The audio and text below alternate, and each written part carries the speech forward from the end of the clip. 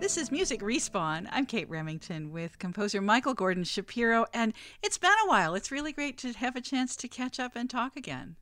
It's always great to be on the show. I really enjoy our chat so far. Well, I'm really looking forward to talking with you about your soundtrack for Dice Legacy. It's such an interesting kind of world-building game, and it's created by a studio, Destiny Bit, that you've worked with before. And so what I'd love to kind of start with is, what are some of the advantages of creating a soundtrack for a team that you have worked with before? I think there are certain, what I'll call efficiencies in the collaborative process, because when you've gone through a project already, you've established a kind of trust artistically and a working language. Music, instrumental music in particular, always involves some hand waving. There's no really specific conceptual content, and you're always speaking in moods and metaphors, and everyone has different taste. So when you've had the experience working with creatives already, you have some shortcuts. You have some language that you might have established. It's a little bit like being in a romantic relationship where you've got your own private vocabulary and touchbacks from prior times. So I think I was rewriting music a lot less than I was during Empires Apart. I was on board artistically. I had a sense of what our musical vocabulary was, and and I think above all, there's a kind of fondness and camaraderie that we had developed over the last project, and it felt like a reunion in a lot of ways. Oh, that's so great. There was a GDC session that I went to a few years ago about how much, I don't know, just trouble you can get into with the studio when you're not on the same page, and they are not really conveying the sound or the feeling or the mood of the music that they want very well, or the composer goes back and gives them something that they really don't want. And so, yeah, it's got to be great when you are working with a team and you've already passed that first hurdle. There's also something lovely about working with a smaller studio, because if you have a larger game company or a game company that is getting notes from a publisher, you can really have a too many cooks situation. And sometimes a composer can get conflicting notes from different people and not know exactly whose opinion outranks the others. So one of the many nice things about a more intimate collaboration with a smaller company is that you don't feel like there's a committee. There's just a small number of people giving you feedback. Yeah, well, I love this game. It feels really kind of handcrafted. The artwork is beautiful, and your music is such a perfect fit. And I'm wondering what those early conversations were like. I mean, first of all, what was their pitch to you about what the game was going to be? Well, I had some early discussions with Gianpaolo Vernocchi, and he said, Mike, we're doing something crazy. We're doing something that's really never been done. It's this wild experiment. I'm paraphrasing, but that was kind of where he was going from. And he's a very passionate, very devoted game developer. He really loves every project that he's into. And he's a veteran, both as a game developer and as a consumer of games. So for him to say that he's doing something really different, it was a little scary and also very interesting. So he tried to describe this game, and it's on a ring world, and dice are actual in-game elements like characters. And I remember spending a lot of mental energy trying to just imagine what this was going to be like.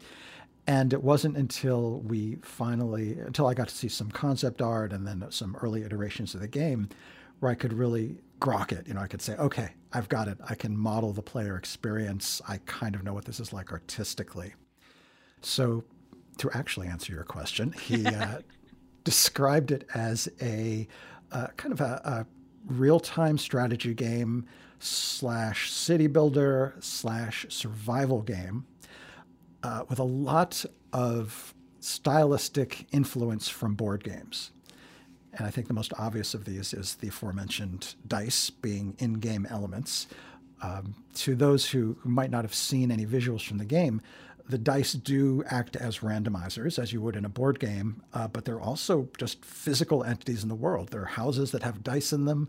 There are dice mining the mines and farming the farms and going into combat. The dice are your settlers, essentially. That plus the geography of the game, which is set on the interior of a ring world, really struck me, what was very visually striking to me. And that sort of thing often inspires musical creativity.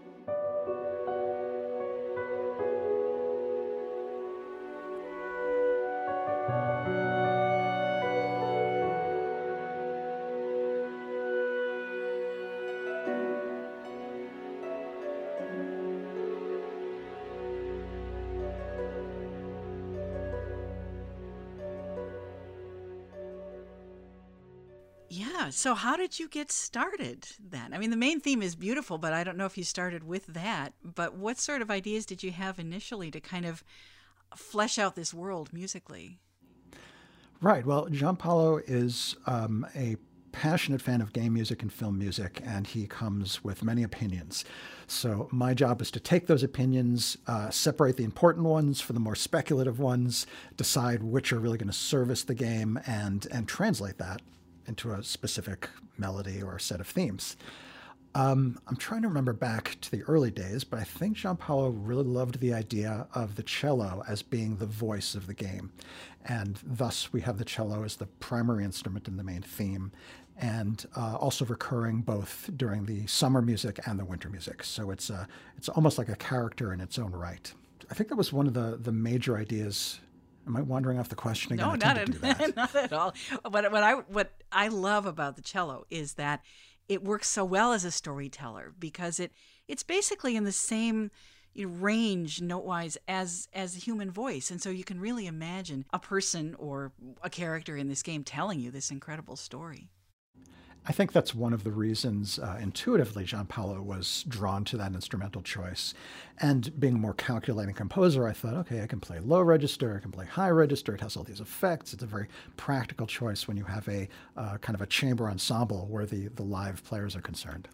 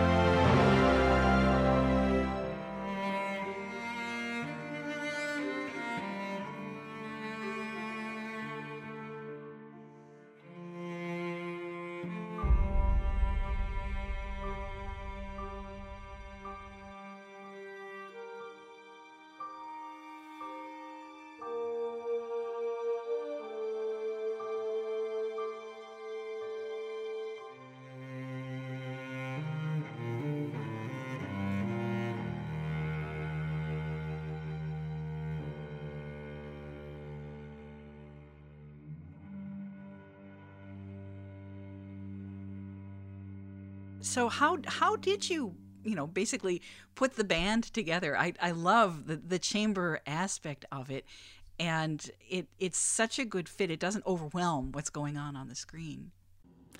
Well, I think there are a couple of elements that converged. In terms of the game, it might be easier for me to start with the mood of the game and then describe why we picked certain instruments to accomplish that mood. Let me think. So the game itself, the mechanics of gameplay, building settlements, constructing houses, and combat, they themselves are not necessarily story elements. What gives me more of a sense of story is the scenario of settlers arriving on this unknown land and there being a mysterious group, a mysterious society at the other end of this stretch of a ring world. And all the uncertainties and doubts and struggles that settlers face, the elements and the natives who are coming and raiding their civilization, and then this mysterious dark entity or entities at the other end of the other end of the world. So to me, artistically, this says, well, settlers bring aspirations and they bring fears. So musically, the overall voice, I think, is one of aspiration and a little bit of hopefulness mixed with anxiety, mixed with a fear of the unknown. And that lent itself to a very lyrical approach for the main theme, for example. It's very melodic because it's kind of representing the soaring hopes and aspirations of these newcomers to this relatively unsettled terrain. So having waxed at length about the artistic idea, we spoke about the cello, and I thought, well, the orchestra is our lingua franca for doing dramatic, cinematic, musical storytelling. So I felt like that should be part of the musical vocabulary. The musical context is the orchestral language. And to that mix, I thought, well, I'd love a voice that somehow evokes the visuals of the game and the architecture of the game. I guess the game architecture, not the code, the actual buildings in the game. And the art direction went with a very Northern European inspired look. From the settlers to the structures to the windmills, it all to me kind of said, this is Scandinavia, this is that part of the world. And I knew about an instrument called the nyckelharpa, which is a Swedish instrument that is kind of a combination of, well, it has two mechanics for sound production. It's a stringed instrument that has a bow, smaller than a violin bow, and it also has keys. So as you obviously know, a traditional Western string player just presses fingers down at certain points on the fingerboard that designates certain pitches, and this uses keys sort of vaguely like a piano. So it's a weird visual image. If you look for videos of nyckelharpa players, it seems like this strange medieval device that's just so visually interesting to look at. Because it kind of is. It's an ancient instrument. It is. And with the cultural specificity of that instrument, because it is Swedish, and that to me feels like it echoed some of the culture of the game, it also brings a expressive sound that is not polished. It's raw. It's the sound of folk music. It's very sincere and very organic. So it doesn't sound like it's something that's the result of hundreds of years of Age of Enlightenment craftsmanship. It really feels like something that's been around for a while. And that is exactly the sound I wanted for this game, this instrument that perhaps the settlers themselves could have been playing. This could have been part of their folk music tradition. So that to me was a really good choice for one of the voices of the score.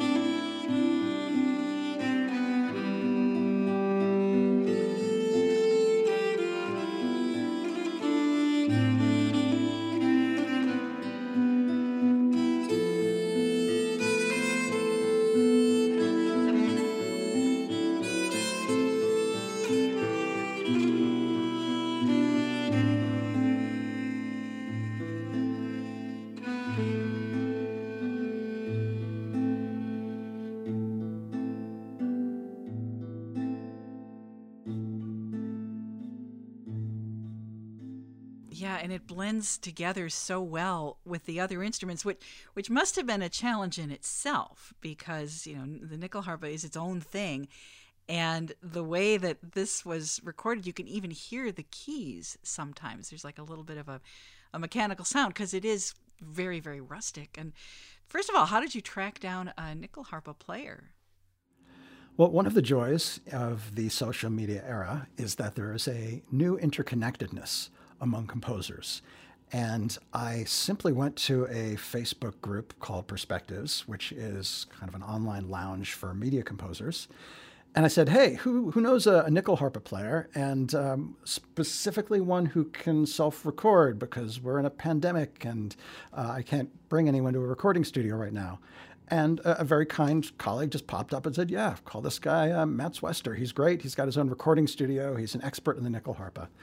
So I reached out to Matt, and he was on board, and he could record himself with high-end gear, and he was as a performer and instrumentalist, he was a veteran self-engineer, and it just made the process doable in circumstances that were very challenging logistically. Yeah, for sure. I think one of the, unexpected silver linings is that game soundtracks and game composers have been able to keep musicians busy, the ones who can record in their studios. And many performers were already recording at home. So, I mean, it's great that was able to continue even through just all the upheaval of the pandemic. I think as composers, we have to balance the joys of convenience versus that enigmatic something that happens when you sit down in a recording studio with someone, and the speed of collaboration. And we should never get so comfortable that we forget about that, because there is a magic there. And as grateful as I am that I can just email an instrumentalist and say, hey, I would love the following. Here's the music. Email me back the recordings. As grateful as I am for that, I never want to lose touch with just that raw music-making experience that happens when you're in the same room and you can back and forth quickly and try different things. And ideally, it's nice to have both at your disposal. Oh, for sure. Well, how quickly did you have to kind of get up to speed with writing music for a nyckelharpa? I mean, does it have a specific set of a range of notes? Is it in like specific keys, or how challenging was it to write the music for it? And how much did you leave up to the player to just kind of improvise? I would say it was medium difficult, as these things go. Easy is when you just mail notes, you get back music, and everything's exactly as you imagined. And difficult is when the instrument is very complicated and you really have to learn the mechanics of what's possible. When I've written for the Chinese guzheng, there's been a lot of self-education. Nyckelharpa falls in between. I needed to understand the range of the instrument, the speed that the bow works, and the implications for longer tones. And I believe I also had to learn the capabilities of Matt's particular instrument, because I think the nyckelharpas are not that standardized. So you need to know what your player has. But between Matt's very generous explanation and watching some videos on YouTube so I could see what the players were doing, I think it wasn't too bad. I think I was able to get on top of it very quickly. With respect to improvisation, there was a little bit, but I didn't write slash marks and say go crazy, because it just I think for game music, for that kind of improvisation, you need a very long stretch where you're very flexible, and the cues in this game are on the short side. They're like three minutes long.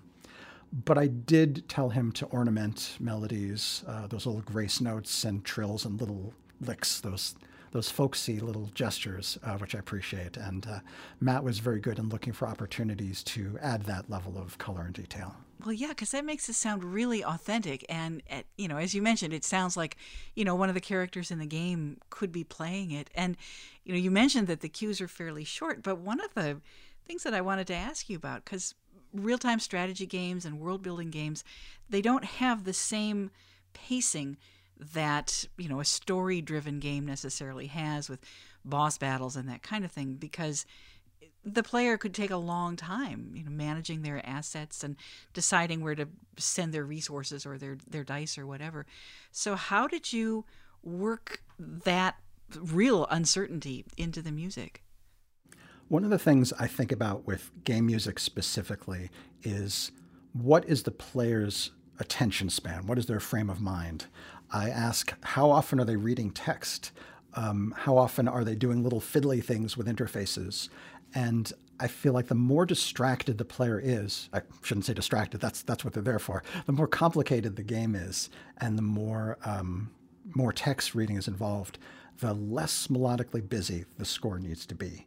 And this is just a principle I've evolved over the years through experience. So for a game that's a real-time strategy game, and you're really thinking about mechanics a lot of the time, moving little critters around the map and deciding where these buildings are going, I felt it lent itself to a more atmospheric and, as I said earlier, lyrical approach, something that's broad, sweeping gestures. And as you point out, gameplay on real-time strategy games can often be quite long, which brings up the question of, what do you do to differentiate the music so that you don't feel like you're just listening to an album over and over again. We took a couple of approaches. One is just add a lot of music. That's the tried and true method for covering a lot of gameplay experience. The music was written in layers so that when you first play the game, before you've constructed a lot of your town's infrastructure, this sort of early, hesitant, exploratory phase of the game, you were hearing what we called the ambient layer of the music. And this is essentially the most sustained aspects of the music. Maybe the string bed, but not the melody. Maybe a slow melody, but not the busier counterpoint. The music has been thinned out to its bare minimum to give you a sense of your place in the harmonic universe. As time goes on and you've built more of your infrastructure, I think there's literally a threshold number of buildings, you then get the melodic layer on top of the atmospheric layer, so that the music becomes richer and more complex as the civilization that you have built becomes richer and more complex. Wow. You can always tell the reviewers who didn't play the game that long because they're the ones who are like, the music's so simple, it's barely anything. I'm like, okay, you played for about 15 minutes and stopped. So this double layering approach, which is a fairly simple example of a technology that's used in interactive gaming, I think fairly widely these days, helps differentiate the experience and it gives you a sense of reward for building your society. On top of that, there is a third layer called, I think we called it the battle layer or the combat layer. The name is kind of a spoiler for what happens, but when the inevitable conflicts arise, when there's sabotage and one of your buildings is on fire, then there's this additional level of music that's more percussive and more grating and dissonant. And that goes kind of another way to differentiate different aspects of the game experience and make the music feel alive and responsive to what's happening.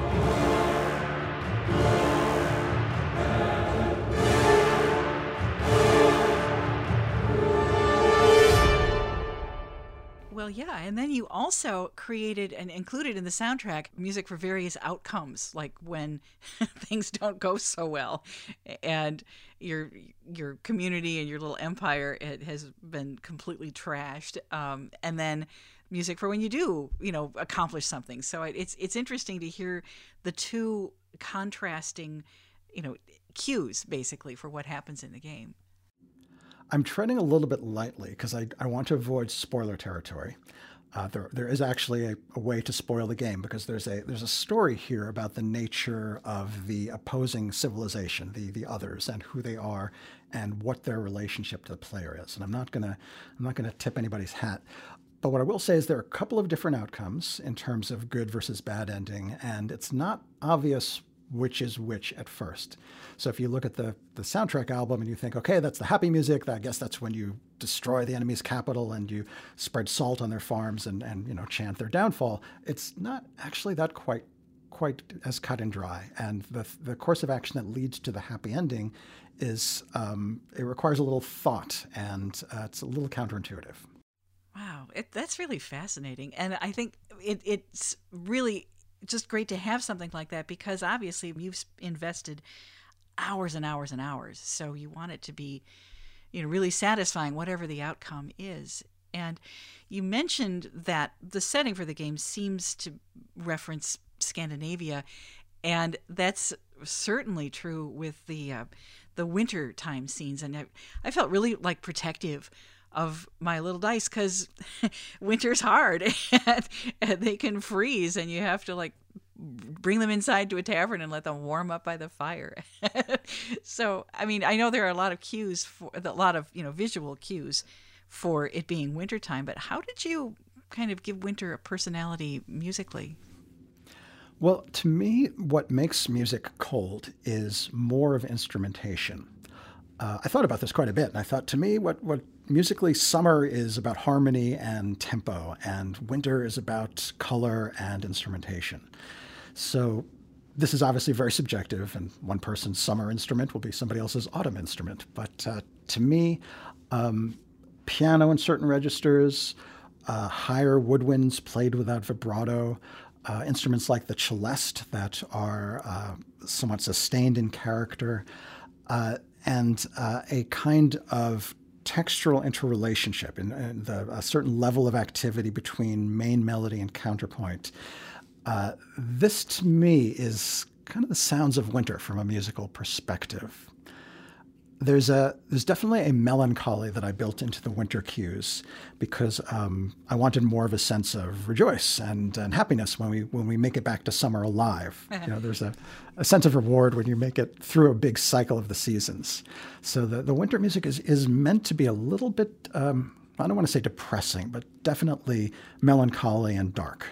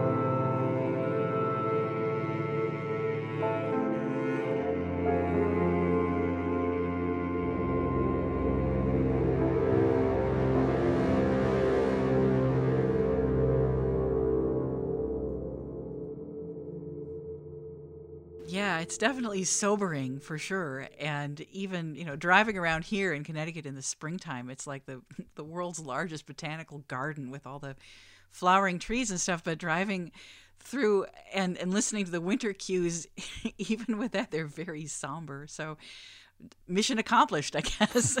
I don't mean to trigger anybody's seasonal affective disorder, but just trying to give a little bit of a mood contour so that when summer comes again, you're just really happy for it. Well, yeah, and the summery music is so pastoral. And as I was listening to it, it really struck me that it has a kind of an English quality to it. It almost reminds me of some of Jessica Curry's music for Everybody's Gone to the Rapture. And I'm wondering if if there are any composers you'd like to credit as influence, or kind of how you develop that sound. Well, I do like there's the British symphonic tradition with Vaughan Williams and many of the contemporaries that tried to incorporate folk music into the orchestra. The 19th century has Rimsky-Korsakov and Mussorgsky and Smetana, if I'm pronouncing his name correctly. All these composers who were drawing from the folk traditions of their culture and trying to elevate it into art music through the orchestra. And I think any approach like this is indebted to that tradition, because there's something really evocative about modal harmonies, the kind of harmonies we get in folk music, particularly pre-20th century folk music, at least in Europe and surrounding areas. And that power just becomes amplified when you add the expressive colors of the orchestra to it. And I think either consciously or subconsciously, that's the tradition I was trying to follow.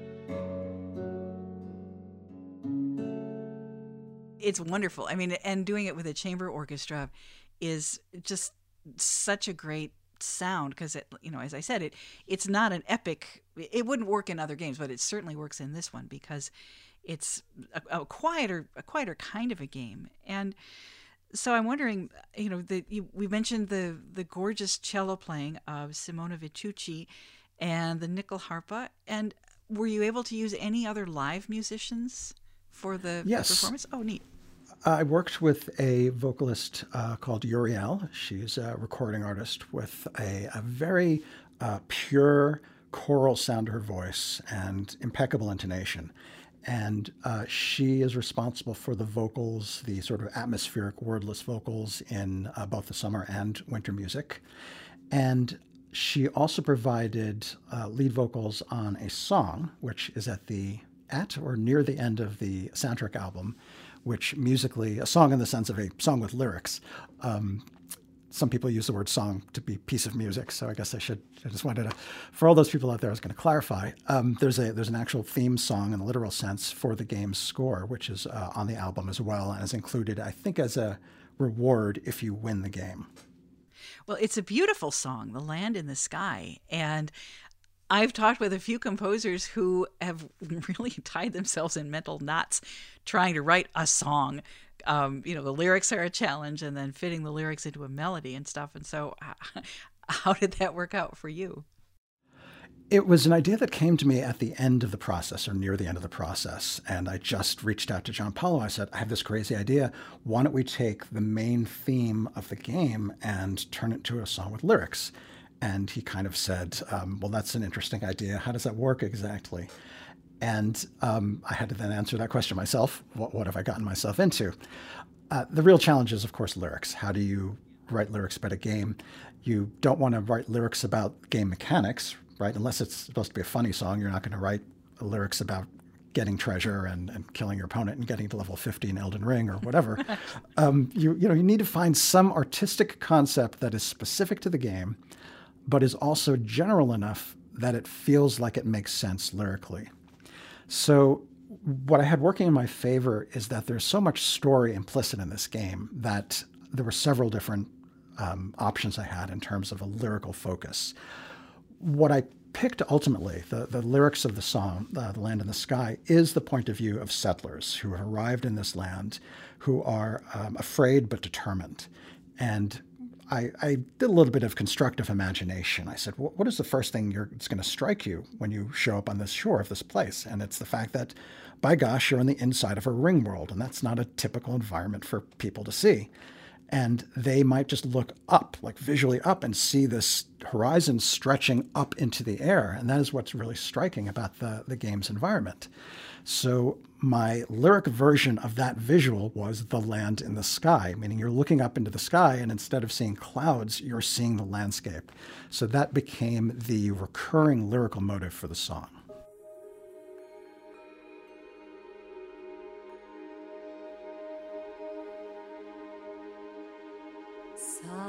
Silent beaches on the horizon, foaming breakers lumbering by, fields of amber rise before us.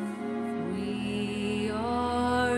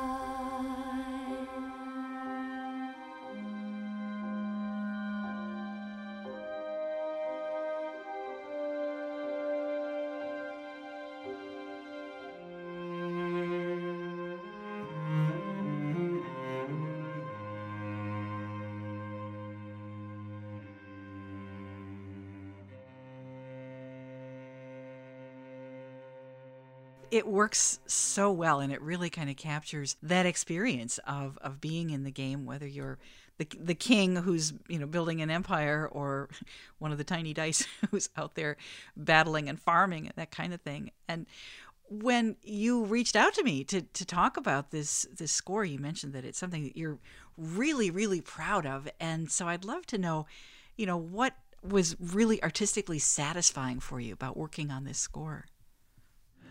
Well, I'll speak both generically and then specifically. In the generic sense, I love working with musicians, live musicians.